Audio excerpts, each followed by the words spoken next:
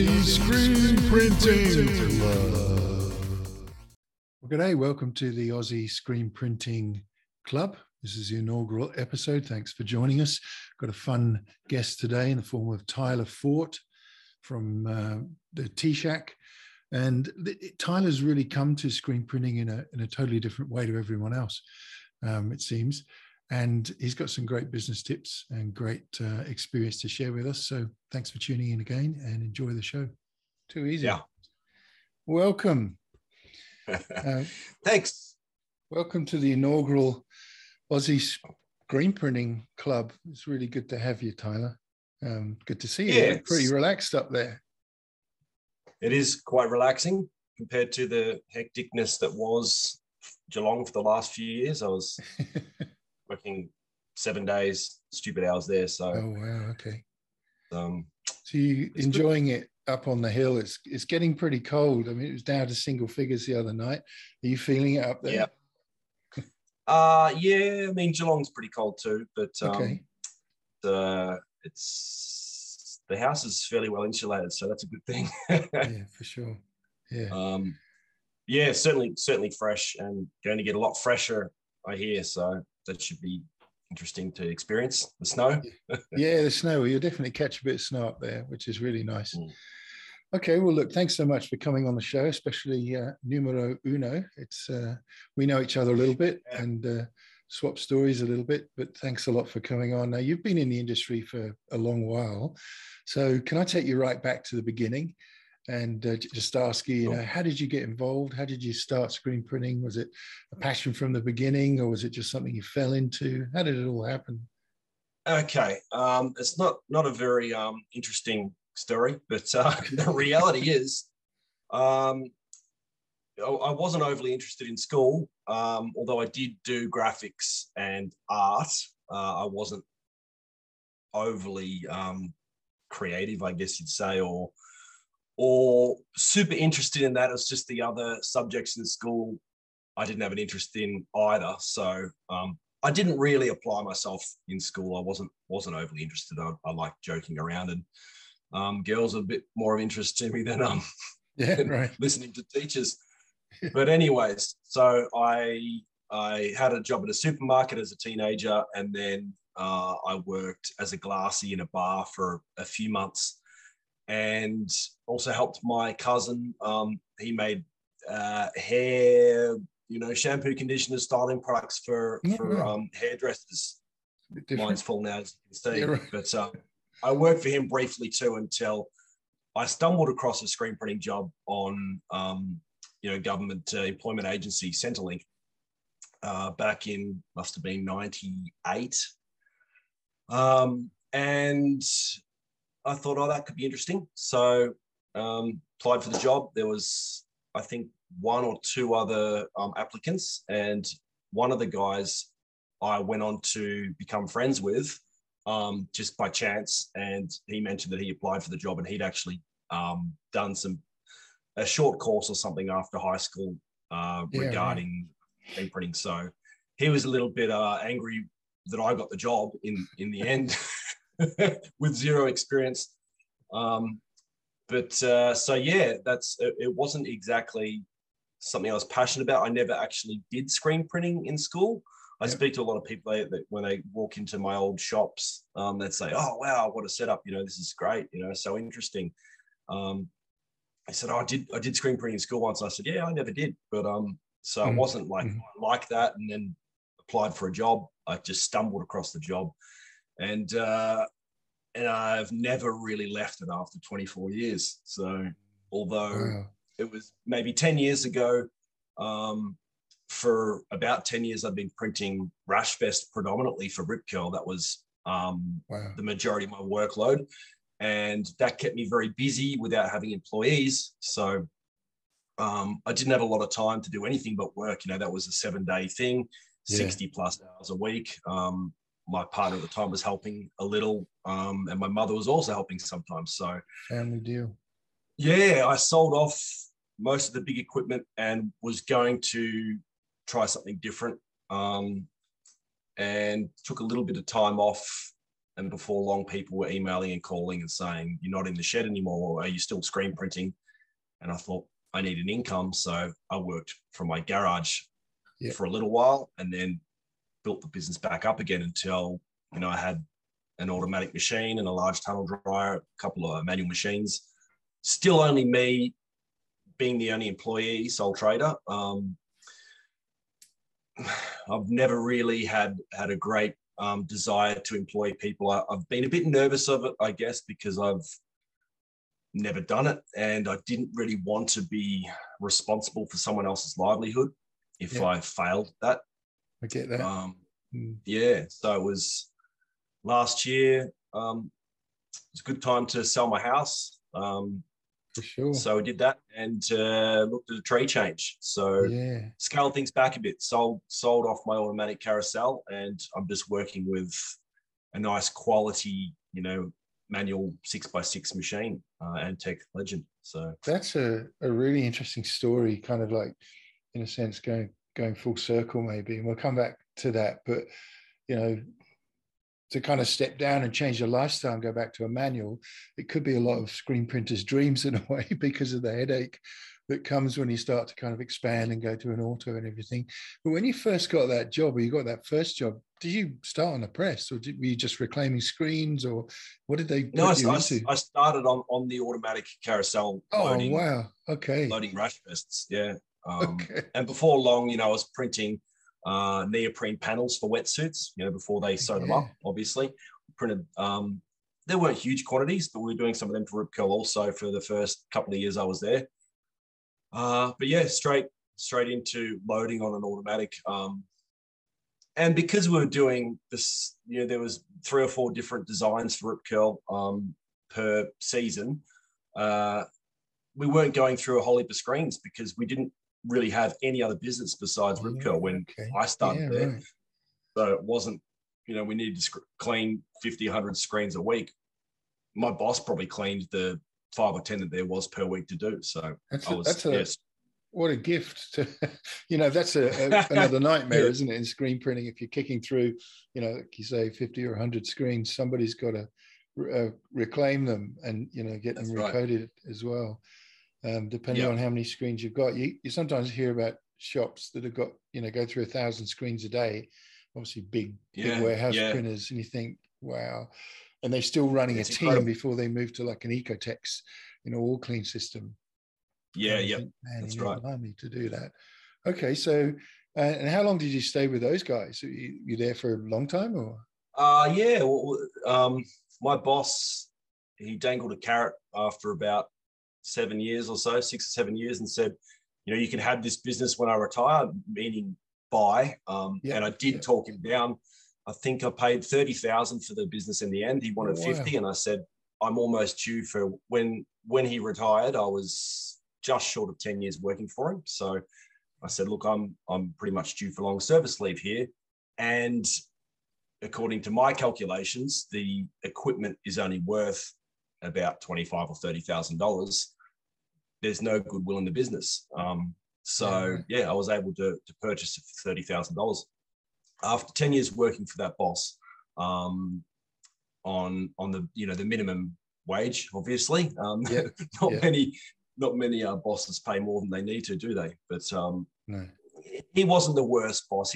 He was okay, but I never had a sick day. Fortunately, I'm in good health, and I think I had like one or 2 sick days all that time. I was hungover quite a bit on a Saturday if I worked Saturday mornings. Difficult screen printer. Yeah, that's right. But I was a loyal employee to my boss. I didn't screw him around. So it was 10 years working for him. So it was your boss and yourself. Your boss retired. You took on the business, and it went down to one. And it might not have made a huge difference if your boss wasn't doing much. But did you then sort of say? And what's the company called T-Shack initially, or did you change the name? Or no? Originally, when I started there was my boss and another boss that had the business, and it was called Commercial Screen and Print. And there were 2 guys a little bit older than me working there. They were, say, early 20s, and I was 19 or the mid 20s. And the bosses had worked together at a glass manufacturing business in Geelong, Pilkington Glass. Oh, wow. And they worked in the screen room making the hotlines for rear demisters on cars that are screen printed with a silver particle ink. So they were doing that. And also windscreens have a black border around them, black bands. And they also, made the screens for that. And they were hand cutting the positives. The hotlines with, two scalpel blades together, separated, 0.6 of a mil or whatever to cut the band, the hotline. So they had the screen making experience, and for whatever reason, they decided, let's get into screen printing. And they had a contract without it being a contract with Rip Curl, and also Hardcore Industries. That there were several labels under Hardcore, being Mooks, Mossimo, 4-Star. I don't think Stussy was one of them. Numerous anyway.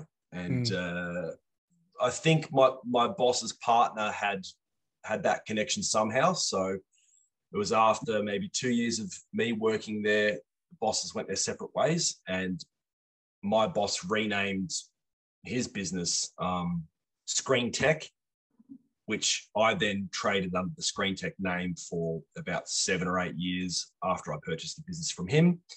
And it was when I bought a direct-to-garment printer from a bloke that was moving back to Burma, where he was born. He had a direct-to-garment, a brother machine, and heat press, 24-inch Mimaki vinyl cutter, and a hat press that I bought off him for a very good price. And he was using the T-Shack name. And I thought, that's a great name. Do you mind if I, what are you doing with the name? And he said, well, I don't have the intention of coming back to Australia. So, if you want it, go for it. Oh, so, yeah, I've been T-Shack for 5 years now. So I always wanted to change the name when I bought the business, but I guess people knew Screen Tech to some extent, and the cost and the admin part of switching it all over. I thought, I'll just keep it for now. And I just kept on keeping it. Going. Yeah, you gradually switched. So I think it's a great name, by the way. T-shirt company names, wild and varied, from kind of super conservative to more kind of stylized. And I think, yeah, sadly, I can't take credit for the name. But you can take credit for identifying it and saying, "Can I have that?" So, sure. Going back to that operation, so you had an auto. Tell us about the auto. What was it? I was sorry. What size was it? How many platens and so on? Yeah, it was a TAS branded, TAS made in Melbourne. 8 color, 10 station. Nice. What was it? Maybe a late. I don't know the specifics of it, unfortunately. Late 90s model, I believe. It was an all air machine before the electronic heads were a thing. Yep. But a good solid machine. I don't remember it ever having any issues in the 15 years or so I had it, or worked on it. It was pretty amazing because my boss's partner bought one that was in good nick, I think, from WA, and was flown over to Geelong or trucked over or whatever. And he had issues with that, numerous issues. A damper, I think, one of the rotating piston thing, what's it called? Pneumatic cylinder, whatever. I think that played up. He had numerous air leaks in the heads constantly, or having to replace the bushes, I think they are. So yeah, it was a TAS 8 color, which was sufficient. I did actually do some sampling for Rip Curl, which was a constant thing twice a year, and I did an 8 color on that using one of the loading or unloading stations as a flash station, and did an 8 color like that. 20 sample prints on neoprene panels for pencil cases. It took me, most of the day to set up the 8 colors, mix the ink, and print each color twice, going around flashing. Flashing it. Doing a cycle mode. 30 panels, But just to get that 8th color. So normally it'd be a 7 color plus the flash, or was it an 8 color plus the flash normally? This was an 8-color plus a flash. Oh yeah, right. So you the unloading station. So yeah, right. Gotcha. Because it was just sampling, I couldn't have done production like that, really. Yeah, because there wasn't even a white base on these. You know, there was 8 colors, so I printed each color twice, like around and around and around. It took forever, but most of the rip curl prints were 3 or 4 colors. So the 8-color was an 8-color carousel was sufficient. I've heard of people doing that, taking the flash and putting it on the unloading platen if you've got the 2 platens, and just buys you that extra head, an extra color to print. Yeah, so it didn't even have an underbase, so it was 8 raw colors. That's really cool. Exactly. Yeah. And tell me about flash. I mean, was the flash just a TAS one again, or was it? Yeah, it was. It was the black, the radiant panel. Infrared.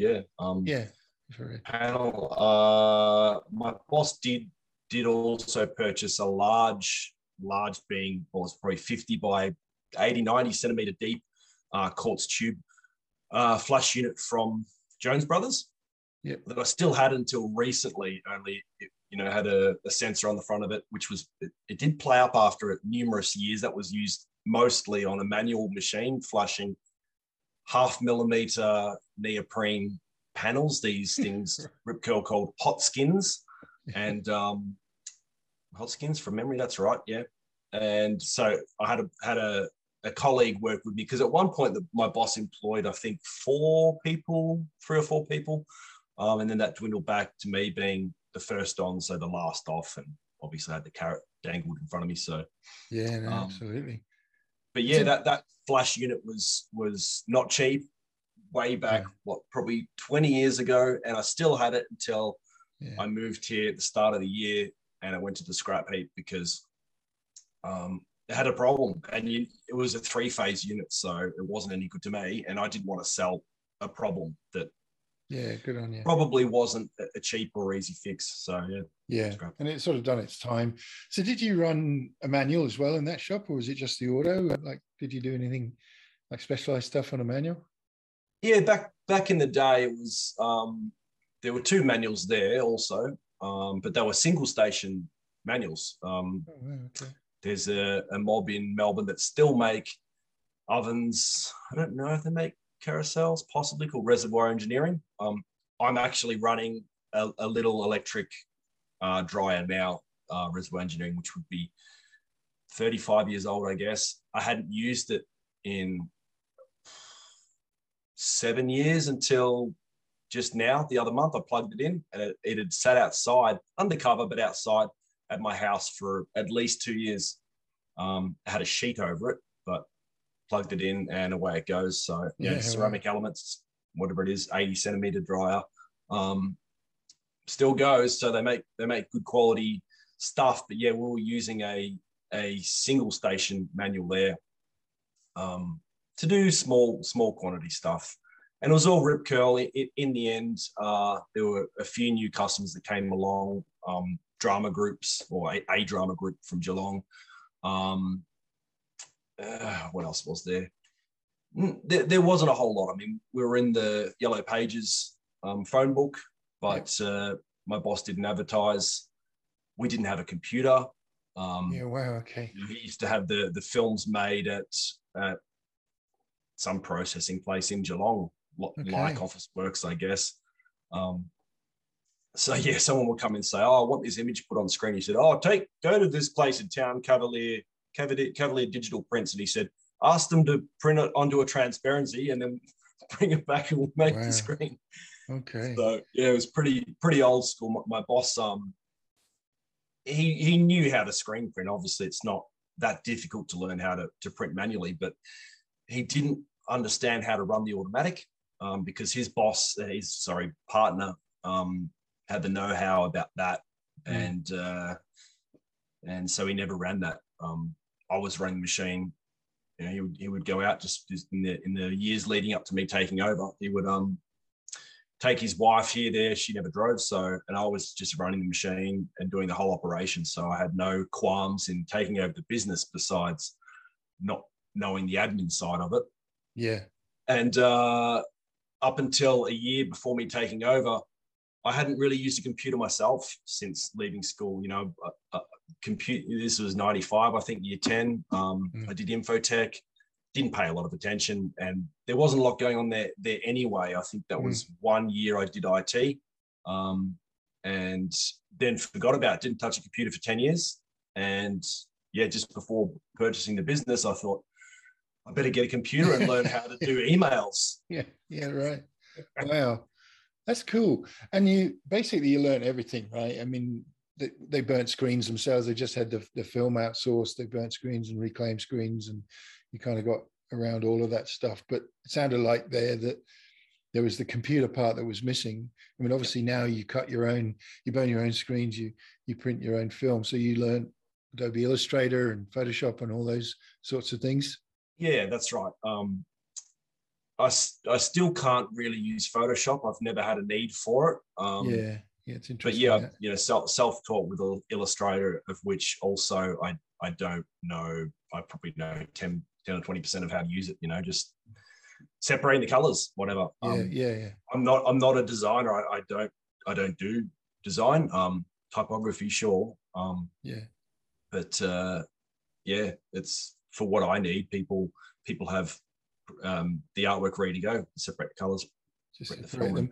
It's interesting that, because I find a lot of people that start out perhaps on Photoshop, maybe, you know, editing photos, which is of course what it's for, tend to, you know, take that into screen printing and carry on with those skills, and they never really explore Adobe Illustrator. And it seems like there's quite a hard crossover. We run both here, and I know trying to, you know, do proper separations, especially if you've got simulated process or something, you really need to use Illustrator. You can do it in Photoshop, but the results aren't as good. But it seems like a lot of people struggle to jump from one to the other. Yeah. There seems to be a learning curve. And I hate the fact that Adobe just have totally different shortcuts and different concepts around the shortcuts, you know, in Illustrator as opposed to Photoshop. But yeah, we used to use Photoshop, but we more or less exclusively use Illustrator now. Yeah. It just seems to be that bit sharper on the film, to be honest. Yeah, sure. Yeah. Okay, so you got into all of that, and then you had to learn all the business stuff. What kind of challenges do you remember around the business stuff? Well, if I'm completely honest, none really, because it's a fairly blurred time for me going casting my mind back that far. And you know, I will be completely honest, because that's who I am.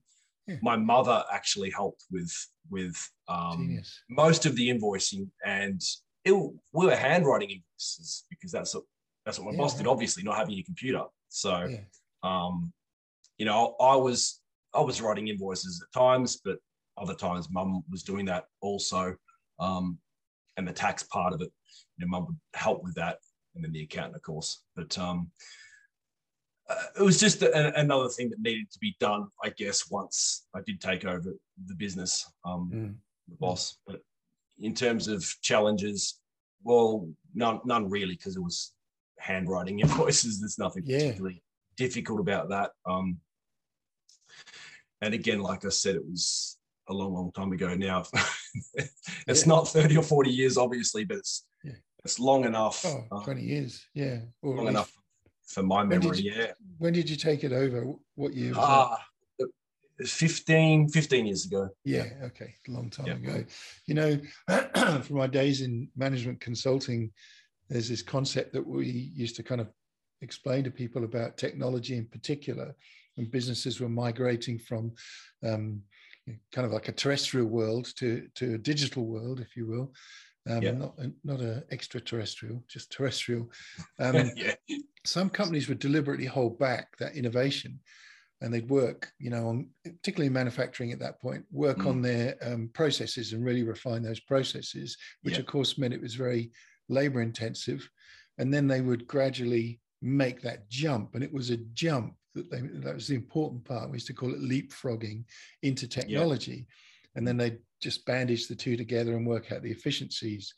There was actually some benefit in doing that, because as we know with most things, but especially with technology, there's this evolution. Things Yep. start with little things and they get better and better and so on. And people Mm. make huge investments in systems and processes around systems that just keep changing. And so for some people, they held back and then they made this jump and invested.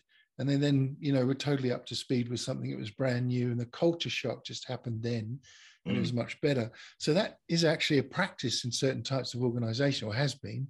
I guess most people are there now. So you probably benefited in a way from that, doing it Possibly. that way. Yeah. I'll never know, I guess. Yeah. And look, on the business stuff, I really want this podcast to look at the kind of business angle as well as, the technical angle of screen printing and the way we do things. What I found, because I'm from the UK and I've run lots of different types of businesses, the bureaucracy in Australia is actually much thicker in terms of the morass that you have to get through, but it's actually much simpler and much more straightforward, which of course I really appreciate. Taxation system simpler, So, sure. I've kind of appreciated learning that. I've only run 2 companies in Australia, and both of them were companies. And, when I first did one, I thought, oh my goodness, this is just going on and on and on and on. But then I realized it was a lot more straightforward. So in a way, kind of more transparent. Okay. So you started to diversify. You mentioned you got some drama groups and other types of customers, but you weren't marketing. They just came to you. Is that what happened? That's right. Yeah, I never advertised myself either. I did live with my boss's son and a friend of his, and these blokes were 7 or 8 years older than me. I lived with them for a year or so and met some of their friends. And one of my boss's friends I bumped into, I think just after I took over from my boss when I bought the business, and I bumped into him at the Geelong races, the horse races, and he said, you're still working for George's old man. And I said, yeah, I've just bought the business off him, actually. He said, oh, wow, congratulations. He said, I might be able to send some work your way. So he and another friend, Scott Austin, who's the brother, cousin of Nigel Austin of Cotton On fame. Oh, wow.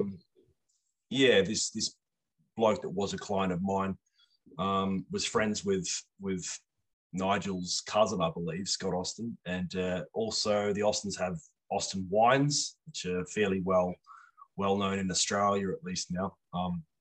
Getting off topic here, sorry. No, it's good. Scott Austin and this client of mine, Stefan, did have a clothing label. I think it was just one called Spy Whack or something like that. Must have been 17, 18 years ago. I'm not sure how long that was around for, only a few years, I believe, but they had a crack. And then my client, Stefan, he was involved with equestrian events. So, and he's still doing that. He's mostly manufacturing, polo shirts and jackets, puffer jackets and things like that in China and embroidering them there. I don't touch that stuff, the equestrian stuff. But he has some other customers like what, I don't deal with.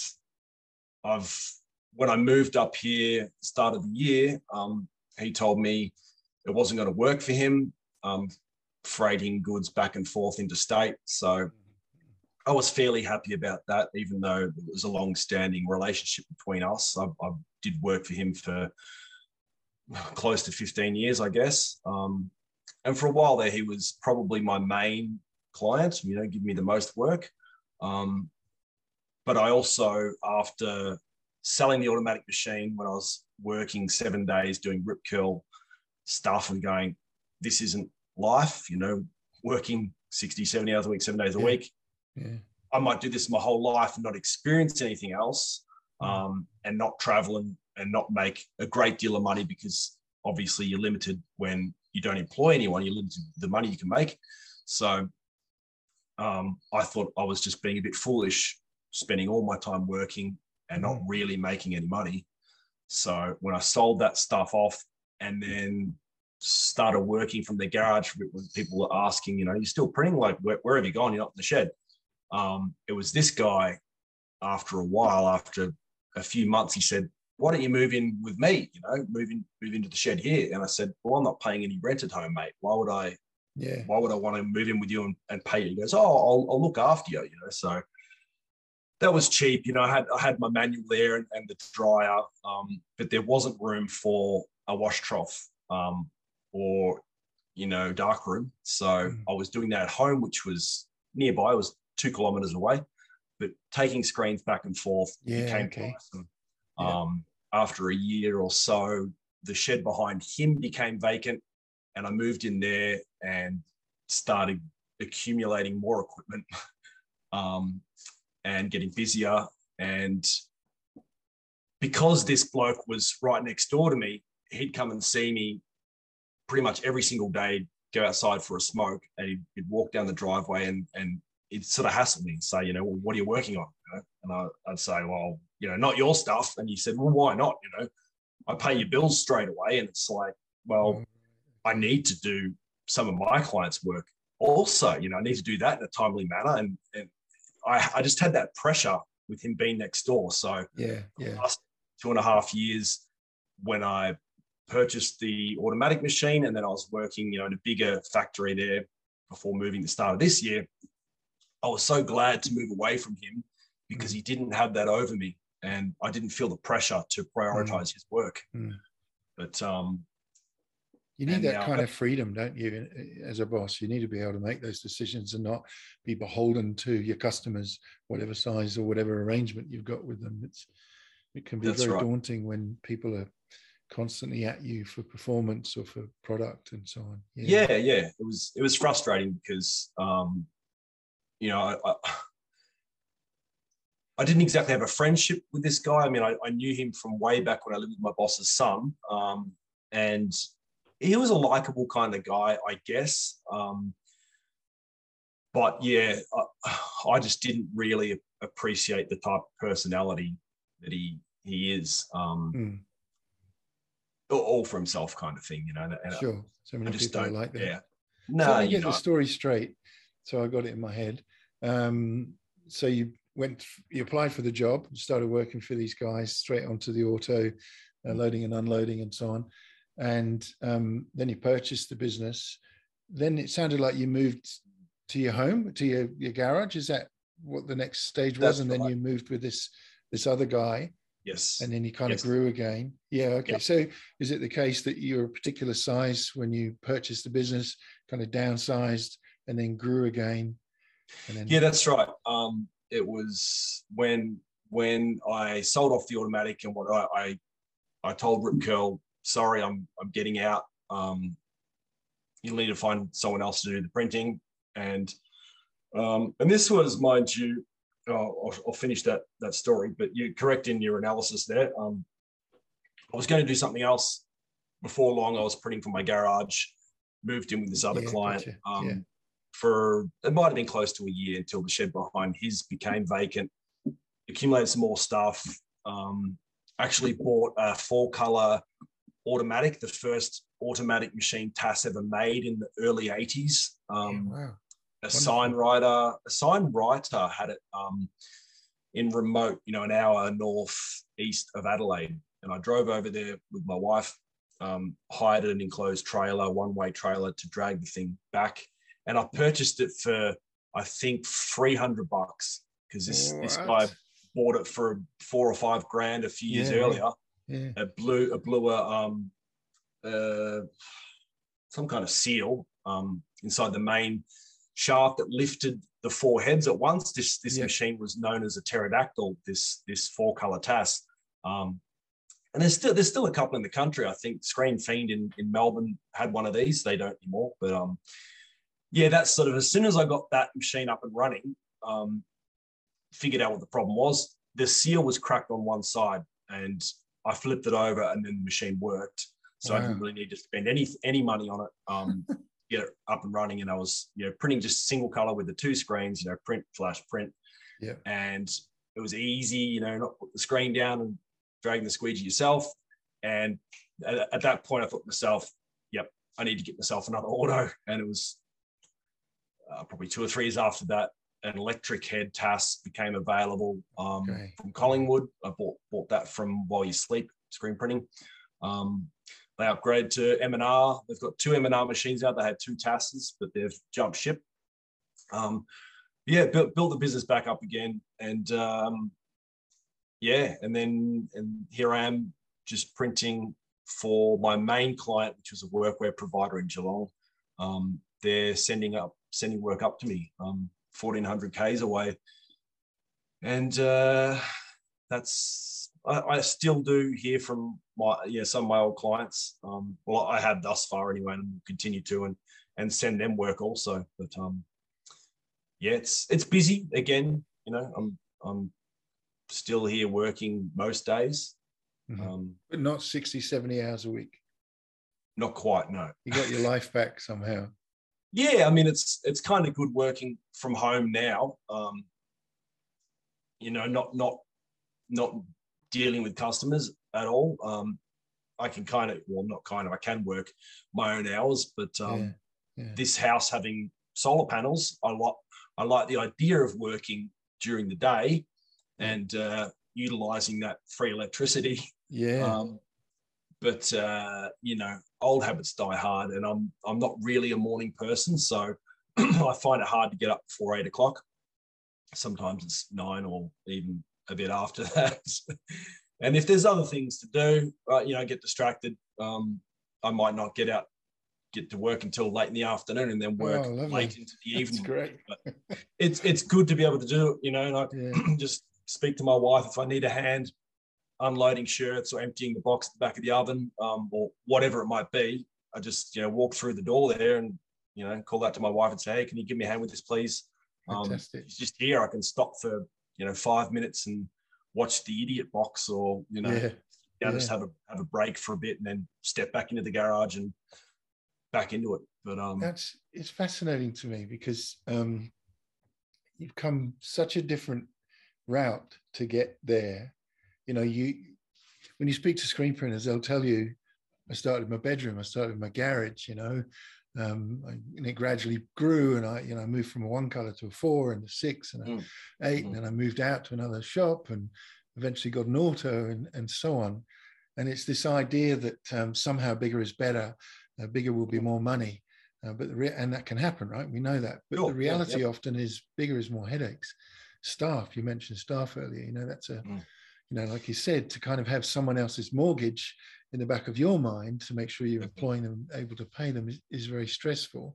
But you've done the opposite in a way, in that you've cut your teeth on the really big stuff, right? Rip curl on an auto, and you've gone to different places and built and tried to change your life in terms of maybe move on to something else and come back to it. Your customers have called you back, but now you've made this tree change and you've got this free time, and it sounds to me worth its weight in gold. I'm usually here till 9 most nights. I have different things on, and it's not always work, but it can be very stressful. So tell me about that. How did you make that decision? I mean, obviously you traveled a long way from Geelong, and you saw a different lifestyle in the bush, as it were. But what was it that finally tripped the decision that you guys said, we're gonna move to the country? Well, I mean, I guess the fact my wife and I were unable to have children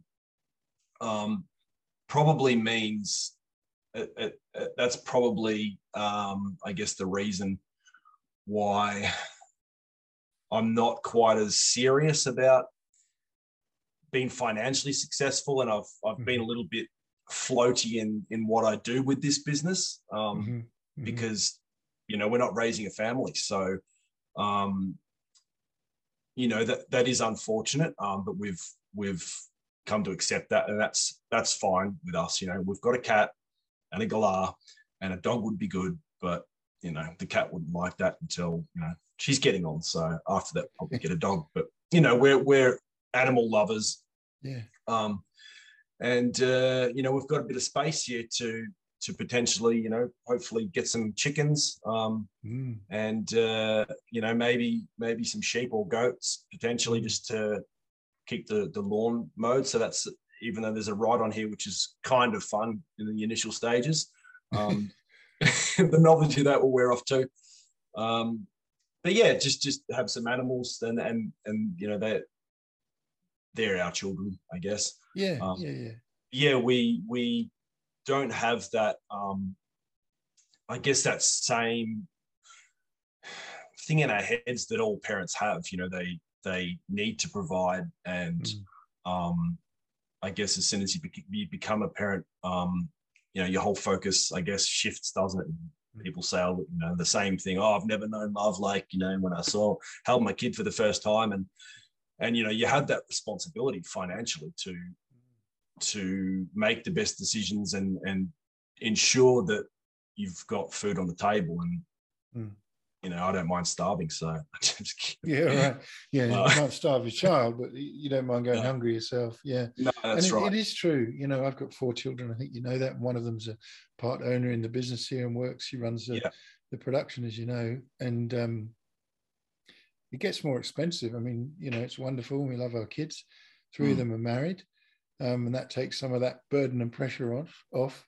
But it is a pressure, you know, and I dare say that's affected me personally very badly, in the sense that I've always kind of hunted the dollar or the pound, in my case back in the UK, very aggressively because of that. And I guess, you know, just innate kind of ambition in a way. But yeah, so you've got this new lifestyle.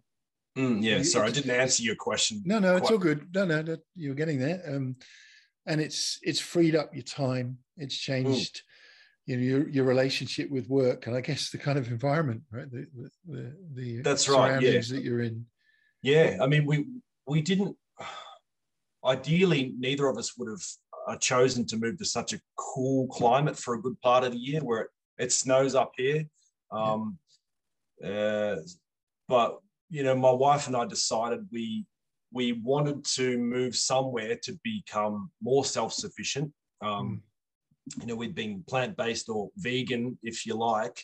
We're not, you know, militant vegans. We don't carry on to people about it. Oh, you shouldn't eat meat, all that.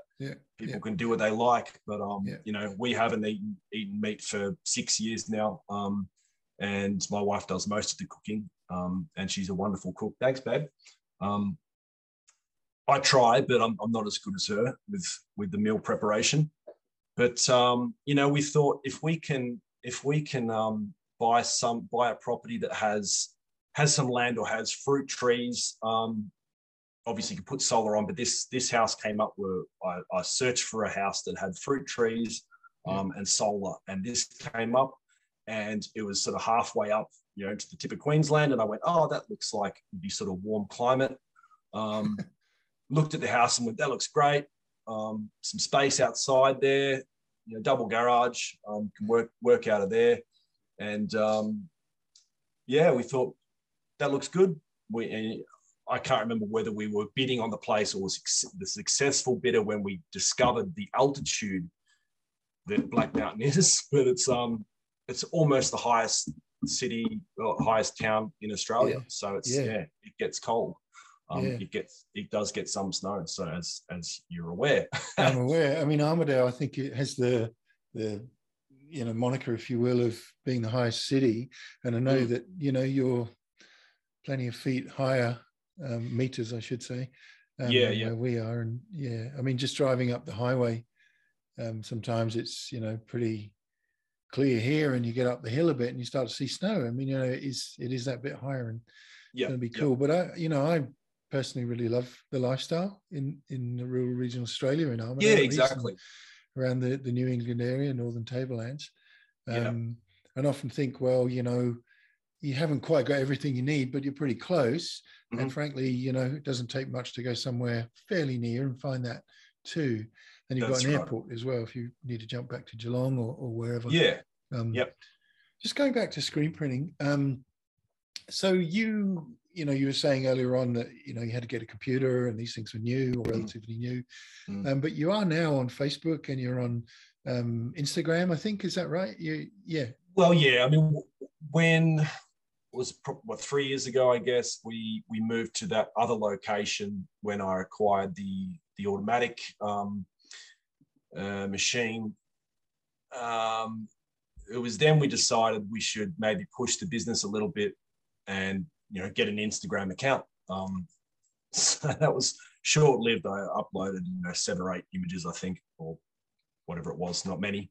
And we were busy again with my main client now that I've been working for 3 or 4 years, the workwear provider that are a franchise. But them and that other client that I worked for also, I was mentioning before, and a few others. So I was busy, and we didn't need to push the Instagram, and it kind of just got forgotten about. But yeah, if you're talking about me and or learning technology and things like that, I'm still not really across it. I prefer to use my phone to write emails. I'm not very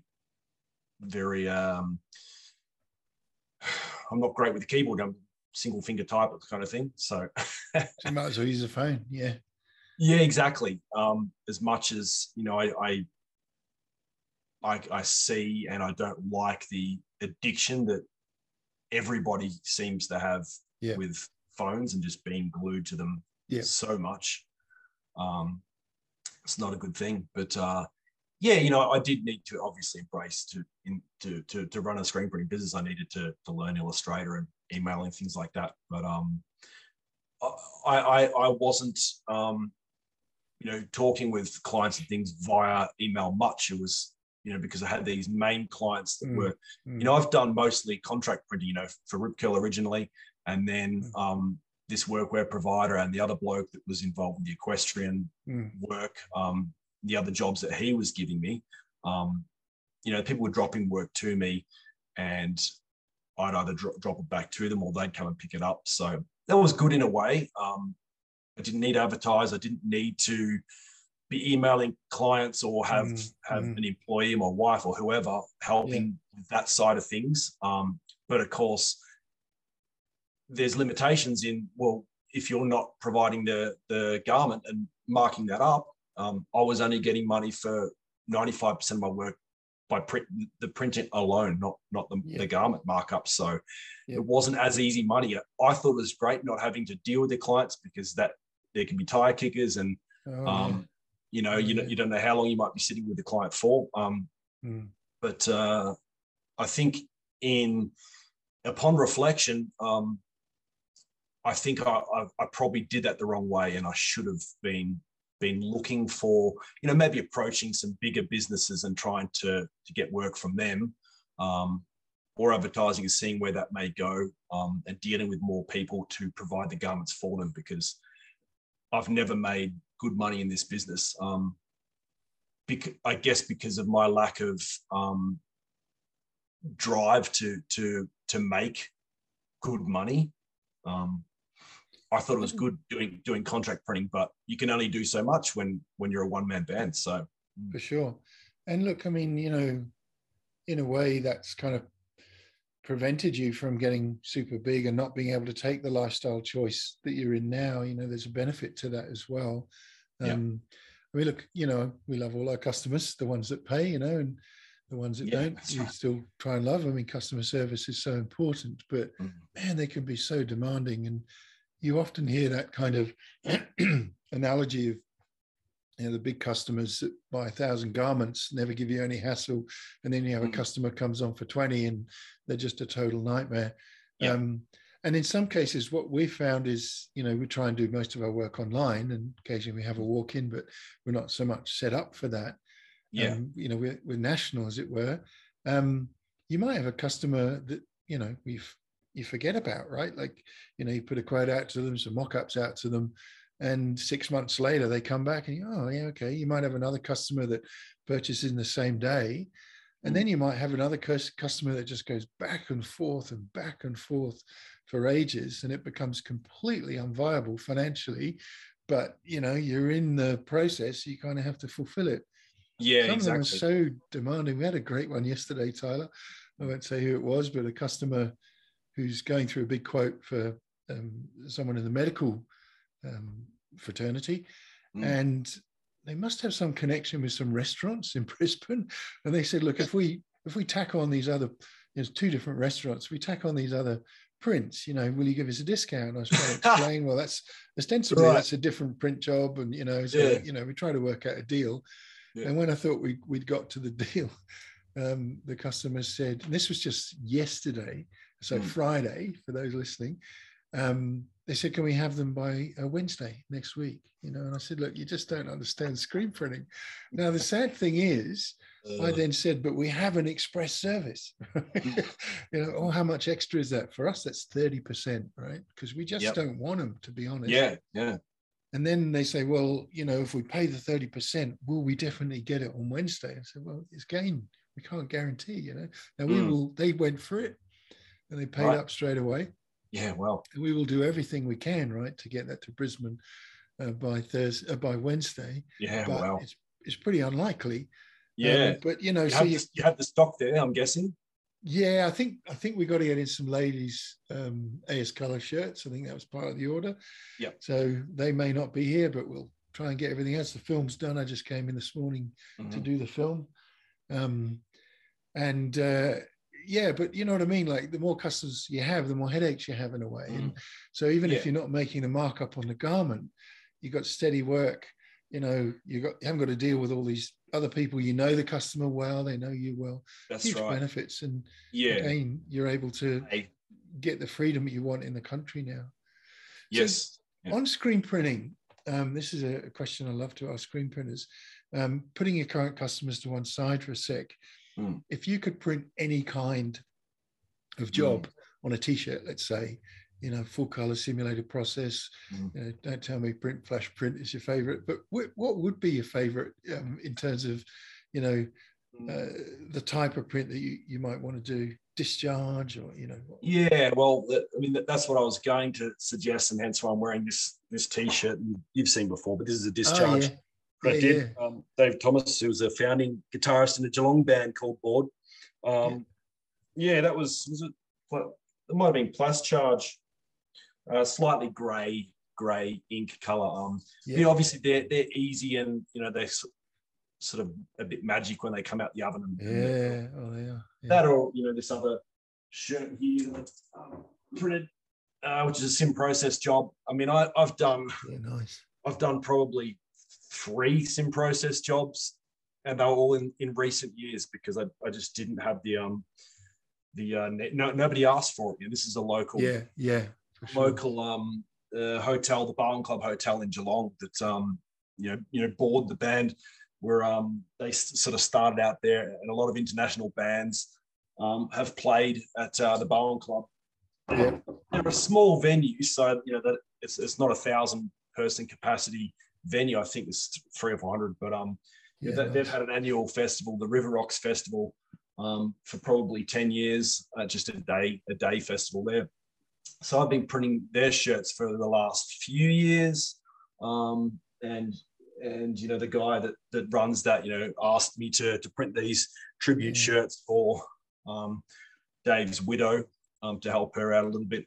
But stim process jobs, obviously they're good fun, particularly when you don't do them all the time. Some people that do a whole lot of them may find a bit tedious in the setup and things like that. But that's good fun. I do like when the graphics are cool like that, considering most of the work that I've done have just been for tradesmen, particularly the last few years. Rip Curl was just these handful, 3 or 4 different designs for that 6 months, and I found that fairly kind of boring. But tradies and text on shirts, left chest and back, on high vis gear and things like that. That's mostly what I do.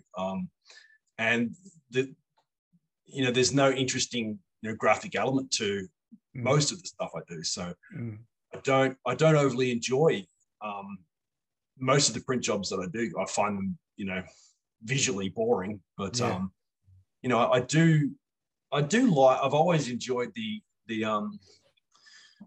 challenge of getting the job set up quick and getting onto it and doing a good job of it. I've maintained my customers all these years because they know I'm particular about quality, and that's another reason why was always hesitant to employ someone because I thought they're going to make mistakes, and that's going to cost time in setting the job up again and replacing the garments that they burn, or they print in the wrong position, things like that. Yeah. And I didn't want that headache, and I didn't want my reputation to be tarnished by someone, particularly if I'm not there and they're getting a job out and it's, the image is out of position, things like that. Or, you have sublimation issues with, poly blends, things like that. My name being, or my reputation being tarnished, it was mostly not wanting to be responsible for someone else's livelihood, because I guess I doubted my ability in being able to go to that next level and generate more work to employ people. But yeah, that's something I've always prided myself on. Being really particular about quality. So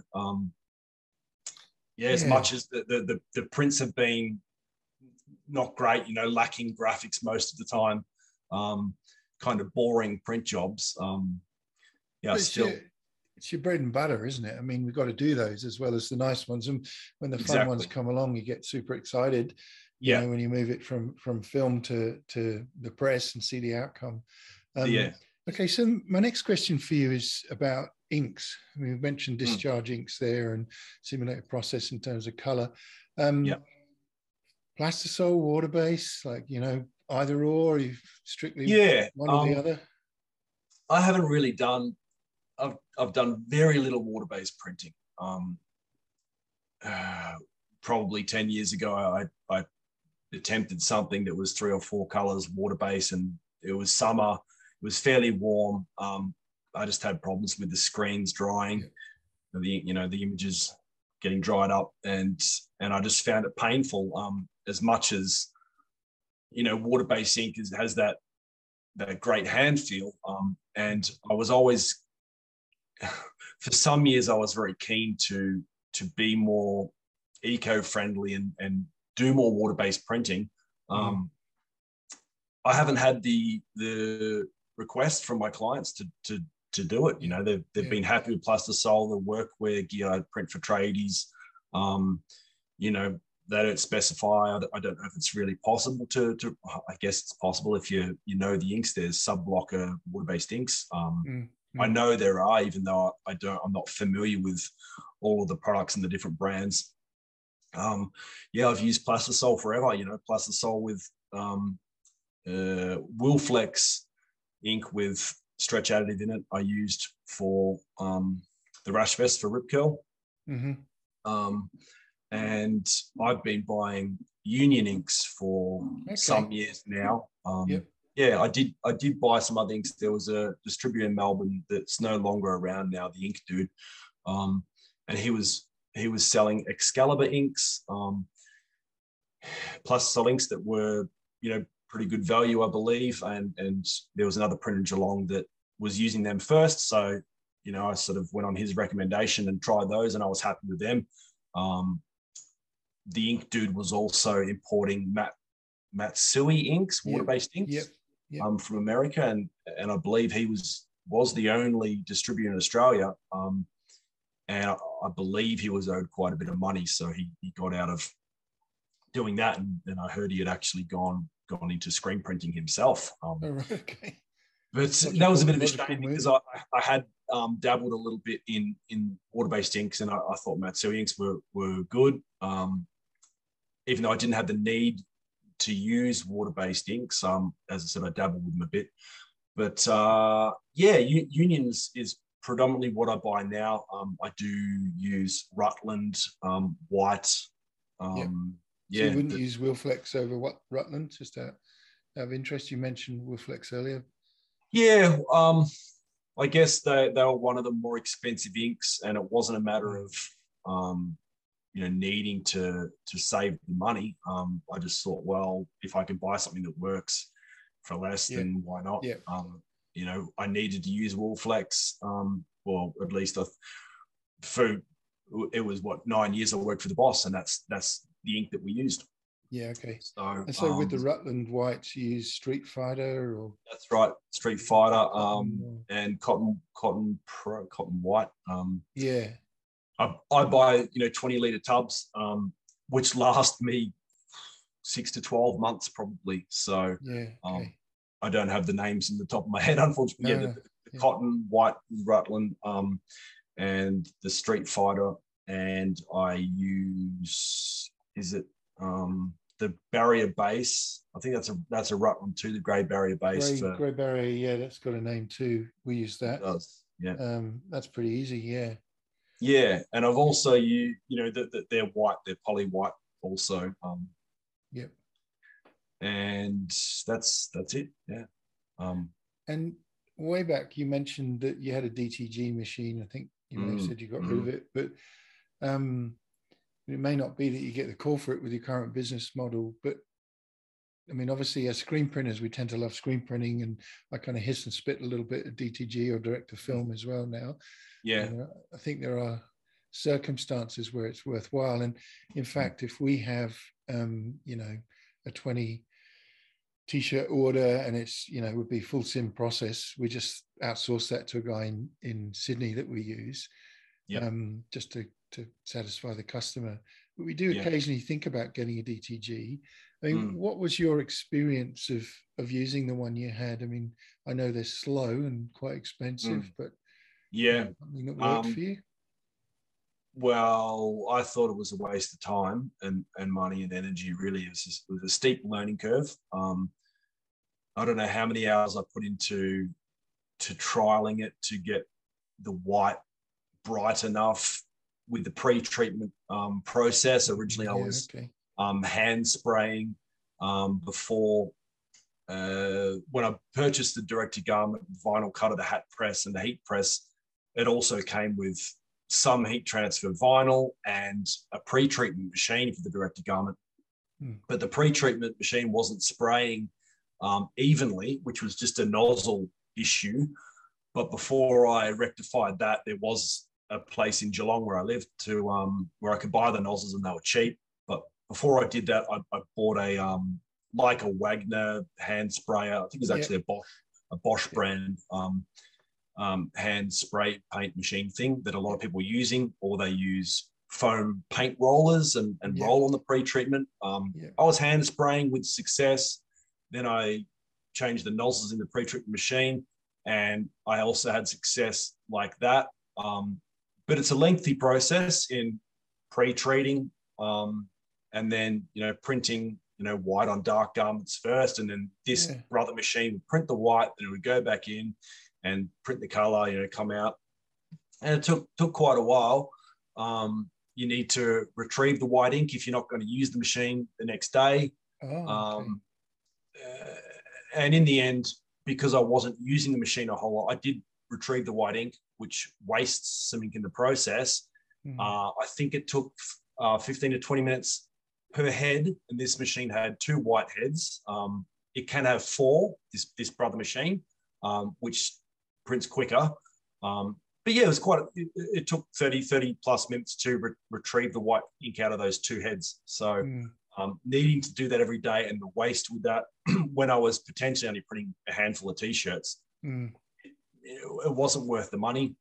And from what I've heard and read in print groups online, more Americans than anything else, I think a lot of people say direct garments are just money pits. Unless you've got a niche or you're lucky, most people you don't make money with them, and they're not even worth getting. I think there's probably an exception with the say Cornet machines, that are $100,000. That have built-in pre-treatment. They're probably quicker. Maybe they're a better machine, easier to use, and quicker, but super expensive too. I think those big fulfillment companies in the US, when we started, we were doing our own designs, and the market that we were in was the Christian market and the church market, which is somewhat bigger in the US than anywhere really, or maybe not South America. And so we started a company there, and set up some premises just as a mail to address, which we needed there. And we basically just outsourced that to Printify, and, you know, connected it through Shopify and all of that. And eventually it just became too much hassle, and we kind of closed that down. Right. But, you know, they're one of those big shops that you're talking about that have those huge DTG machines. But I mean, that's the nature of printing. If you're not doing volume, you can't really make money. And so the slower it gets, the worse it's going to become, unless you're on that really big scale. I also have a kind of slight, you know, question about the quality of the inks and, you know, the environmental aspect to the inks. And this is just purist snobbery, you know. I just prefer a screen print, right? Like, I kind of feel like DTG is a little bit cheaty, you know. It's a little bit like, well, you probably don't know how this is made, but, you know, it's just a glorified inkjet, really, with different kinds of ink and this pretreatment. Have you come across an ink called Virus? I've heard of Virus. The supplier in Geelong, I was using Jones Brothers. They were stocking. Are they stocking Virus? But I think that's right. I've certainly heard of it. I've never bought it. The rep, some guy came over from. Is it a UK brand? I think it's Italy. I think they're Italian. I'm not certain about that. We just started doing some research on them. I think that's right. Yeah. And they're vegetable oil based inks. Right. You know, so super environmental.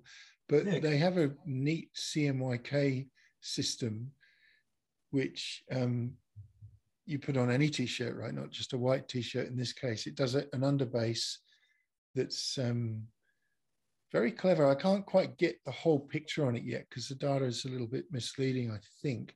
Yeah. But people are starting to rave about them in the UK, I've noticed. Okay. Maybe there's a better supply there. But what they do is they print, you know, they've got full sim process inks as well, but just on CMYK, you lay an underbase down, just give it a quick flash, and then you do the other colors wet and wet, which you'd expect. When it comes around, the platinums don't need to be super hot. It's not cured, but it's totally dry. Wow. Okay. Totally dry. Yeah. Interesting. Like, you know, a lot of our platins would get quite warm, and you know, the ink would be pretty well dry when it comes around. But and then obviously put them through the oven. So I'm going to try and get a sample of those, but they're not really water based, but they're not really plastisol. So I'm intrigued to see, and looking at the, you know, the results that you see online, at least they look pretty amazing. They're great. So, so I'm going to quick look at those. I have heard of Virus. I'm not sure where, but I'm getting confused. Sorry, with Magna. Jones Brothers distribute Magna inks, and you know, they've got some good stuff too. I saw a lot of samples a year or so ago when a rep was over. I don't know, Magna are UK based, but someone was over. It's probably from America actually, and he came down with the Jones Brothers guy and showed me all this stuff, and I thought that's great. Don't really have a need for it though. Pretty much 100%. Well, that's the thing. We're pretty much the same. We do discharge. We do a little bit of water based, but have that same issue you mentioned about drying out because we're so high up, and you're higher up. It's just super arid, right? I mean, it's not at the moment because it's been raining for the last months, but generally, you know, it's dry on the screen before you're flooded almost. You know, it's pretty hard to handle. I've always loved the that aspect of plastisol, though. You know, all my lids of ink, you know, all my tubs of ink, sorry, don't have lids on them. You know, for years I kept the ink on the screen, so I just picked the screen out. You know, if it was a repeat job and I had the image up, you know, the ink's on the screen and I just get straight in, or I'd know which color it was and just, you know, top it up. The ease of plastisol I've just always loved. And I know that there's shops that are 100% water-based or mostly water-based, and they find it easy to work with because they're doing it day in, day out. But yeah, I've never got used to it, and I guess I've appreciated the fact that plastisol is so easy to work with. But same here. If the need's not there, then and your customer generally doesn't know. You know, I don't know whether they think that they're all water-based or they just don't ask or just don't want to know, but they don't really care. We have had a couple of customers that say, "Oh, we want the underbase to be discharged," and we generally don't do that. So we usually try and reduce the underbase as much as we can, assuming that it's a full print, full cover print with the other colors. But generally, we find that people don't know, don't really care, don't really want to know. But there's the environmental question, which I think is disposal of the ink. I think is the main issue really. And I know some printing shops practice aren't exactly faithful to the environmental requirements. We try and keep that absolutely schmick. I know you do as well. Yeah, like that's a very, very important part of it.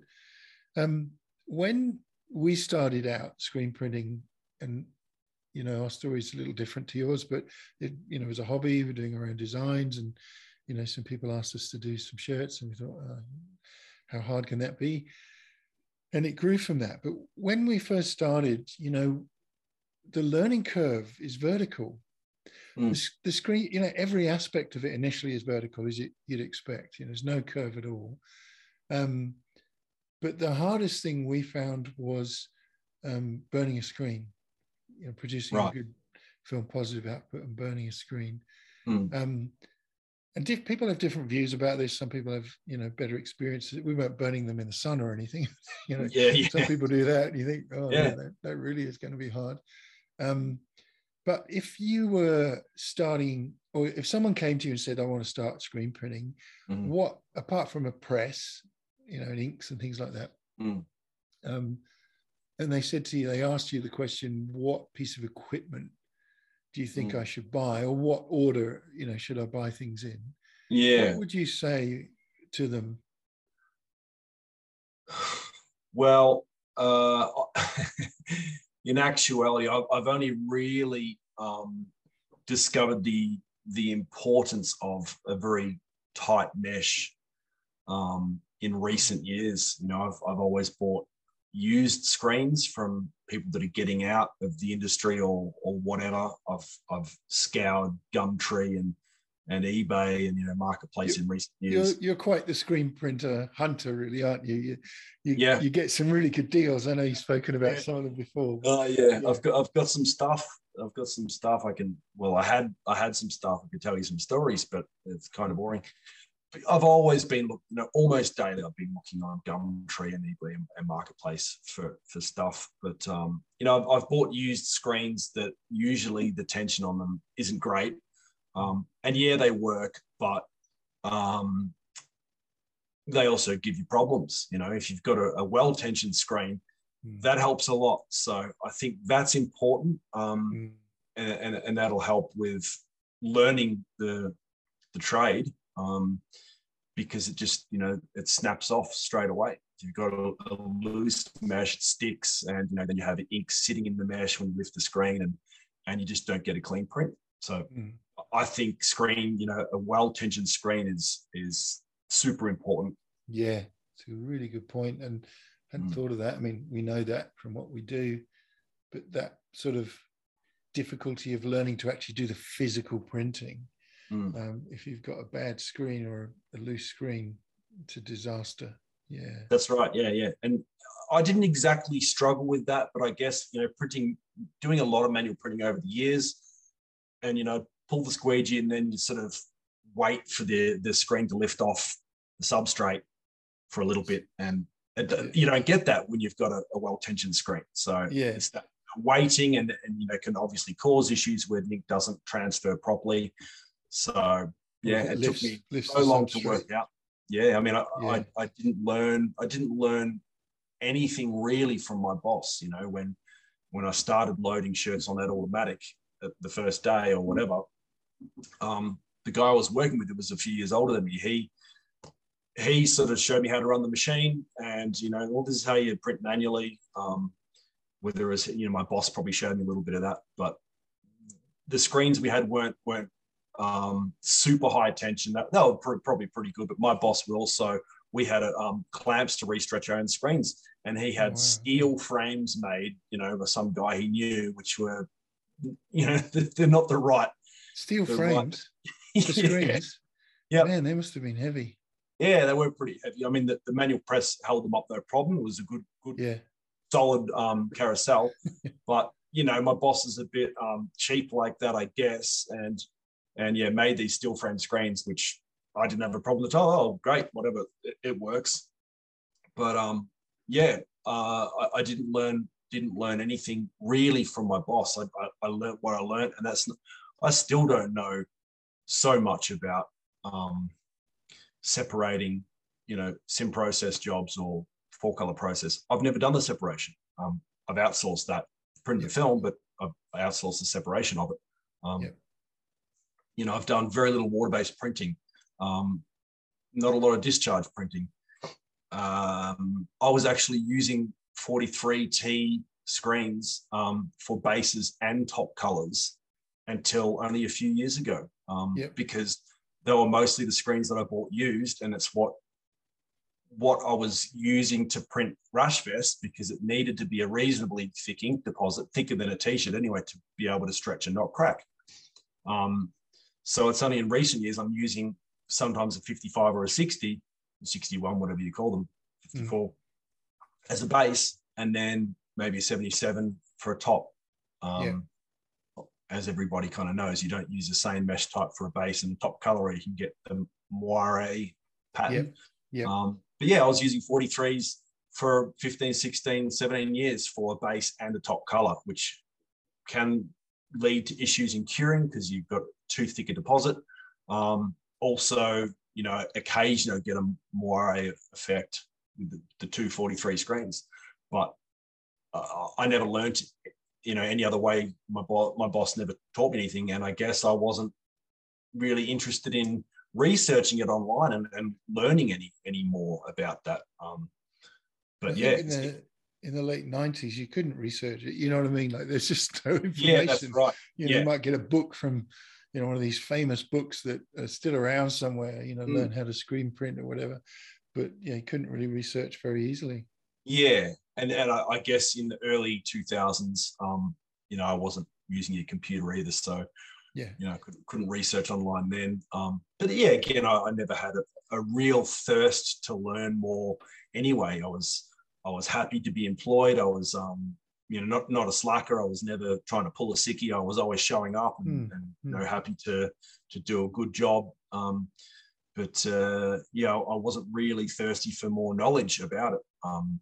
But yeah, since learning about a well-tensioned screen just recently, like, I thought, you're an idiot. Why did it take you so long to work that out? Like, I probably read people talk about it before, but I guess not making great money and never wanting to, $60 for a brand new screen. Like, who can afford to buy 10 or 20 of those? Not me.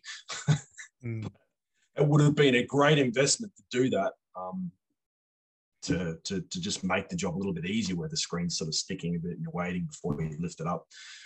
And you've got to have good people to, you've got to have people can trust to really do good screens. We fell into a really massive hole recently where we had upgraded our screen size to, what is it, 590 by 790 or something like that. It's a pretty big screens. Yeah. And we bought some secondhand ones from a company that do screens that will remain nameless. We're very fond of them. And they remeshed them for us. And we got, 77s and 90s and 43s. And I think we got 60. And they came in at 24 newtons, good to go. And after one cycle of those screens, they dropped to 7. And What? And the problem is, you don't measure the Newton of every screen every day, right? Like, something you might think, oh, this is a bit loose, let's just check it. So we kind of were like, what's going on? Running them on the auto, getting smudges, cleaning the screens, thinking, well, too much pressure, is the angle wrong, and then I said, maybe it's the tension, these are effectively new, normal aluminium frames with new mesh. And we started ticking them off. This is 7, this is 9, this is 12, this is no good at all. And they're going to remesh them for us. But it's a disaster if you haven't got it right. Exactly. Yeah. I don't have is it a Newton meter? Yeah. I've never had one. So you can just tell obviously when there's a really lousy tension You screen. can straight away, yeah. But Yeah. because these were new, like we've got one and we hardly ever use it. But now we're using it on all these screens, all the time.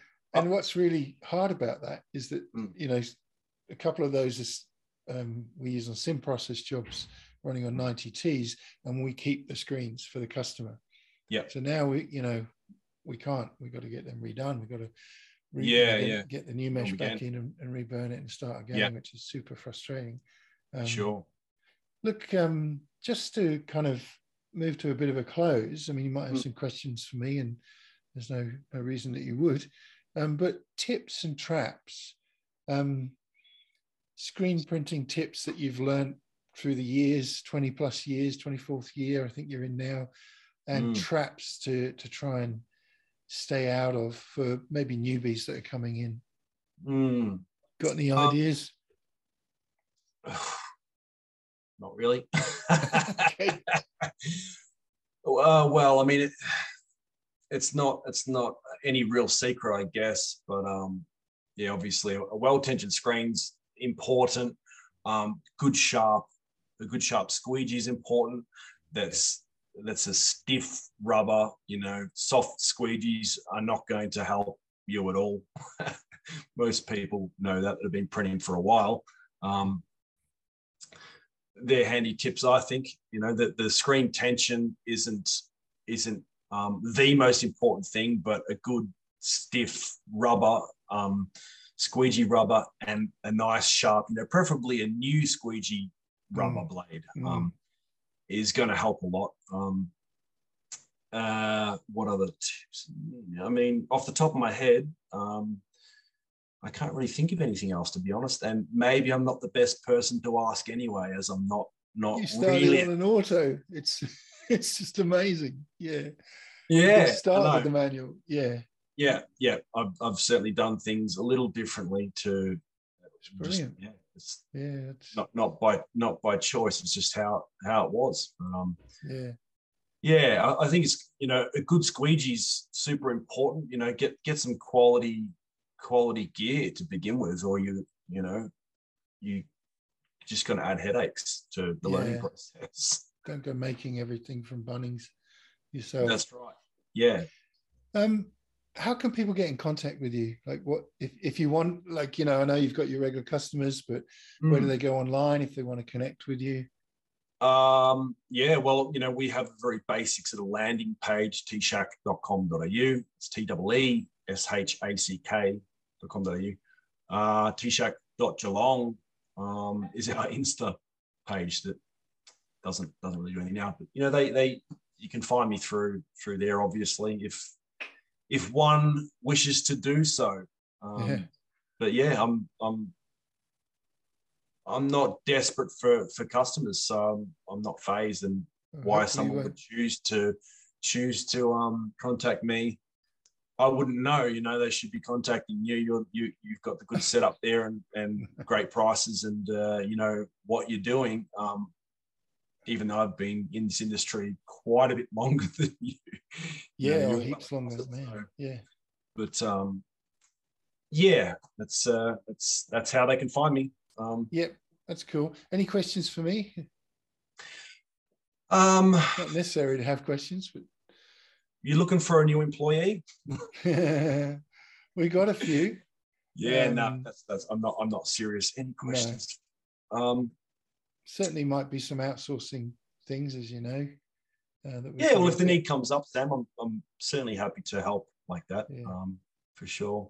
Yeah, that's good. Questions for you. Nothing of any real interest, I guess. Questions? No. You don't have to. It's much easier if you don't. For me. So. No, I don't really have any. It's a conversation we could have at another time, I guess, just about things. You mentioned the direct to garment. Or do you think you're going to get a direct to garment? I'd advise against it. If you're busy, then they are. You need the work there to make it for it to make you money. It's interesting. We've got a brand site called Aussie Merch Shop, where we float some of our own brands and some customer stuff. And Yeah. we, customers are sort of beginning to suss that out. So new clothing brand companies, for example, who don't want to set up their own e-commerce, and they're happy to do their Facebook page and come up with their designs. And I always try and talk them into plastisol heat transfers, because if their print design isn't too complex, it saves them heaps of money. Yeah. Then they try and buy blanks from you, which obviously we don't do.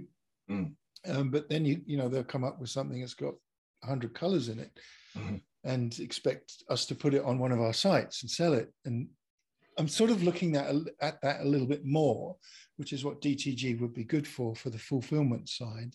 Yeah. But I still feel that it's just a massive distraction. Like just the other day, we were kicking out 500, I think the guy said 560 garments an hour.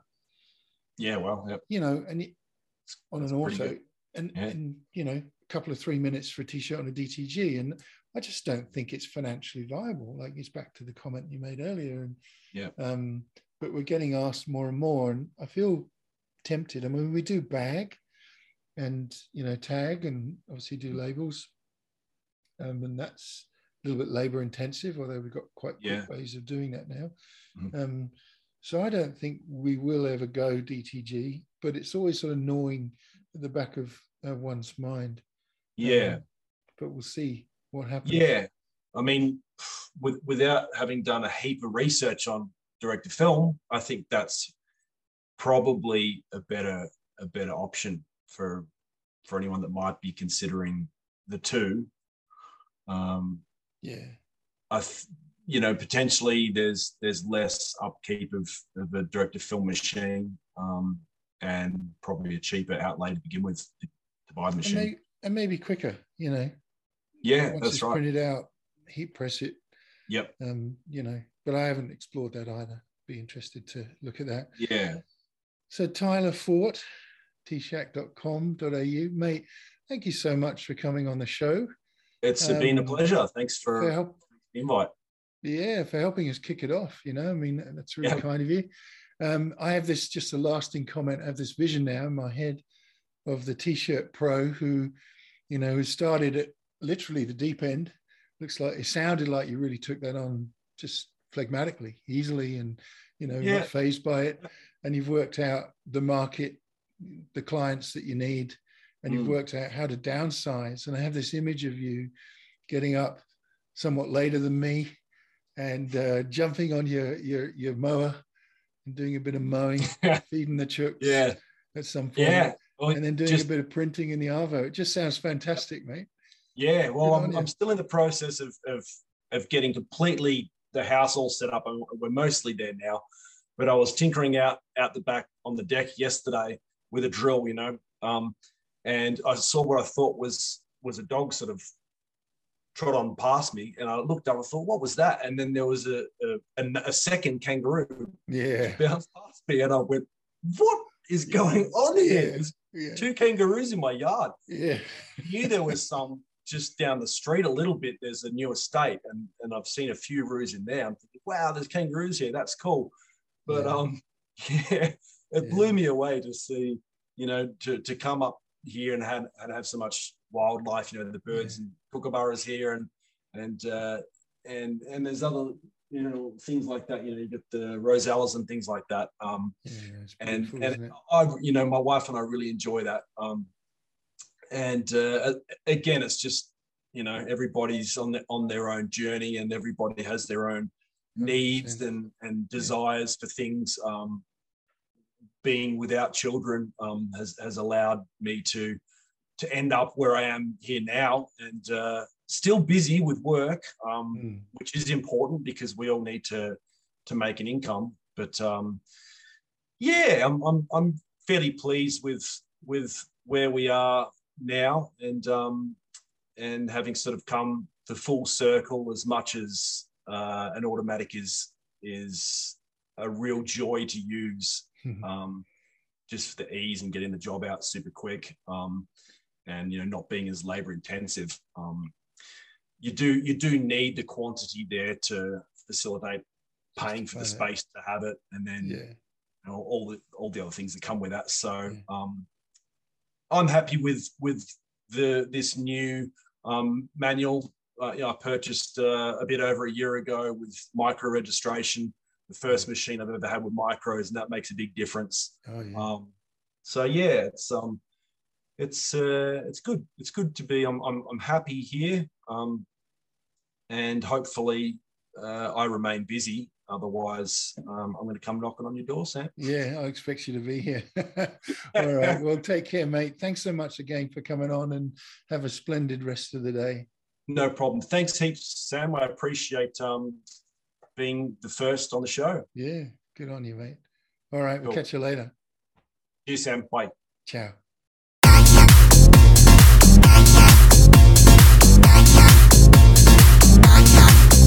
The Aussie Screen Printing Club.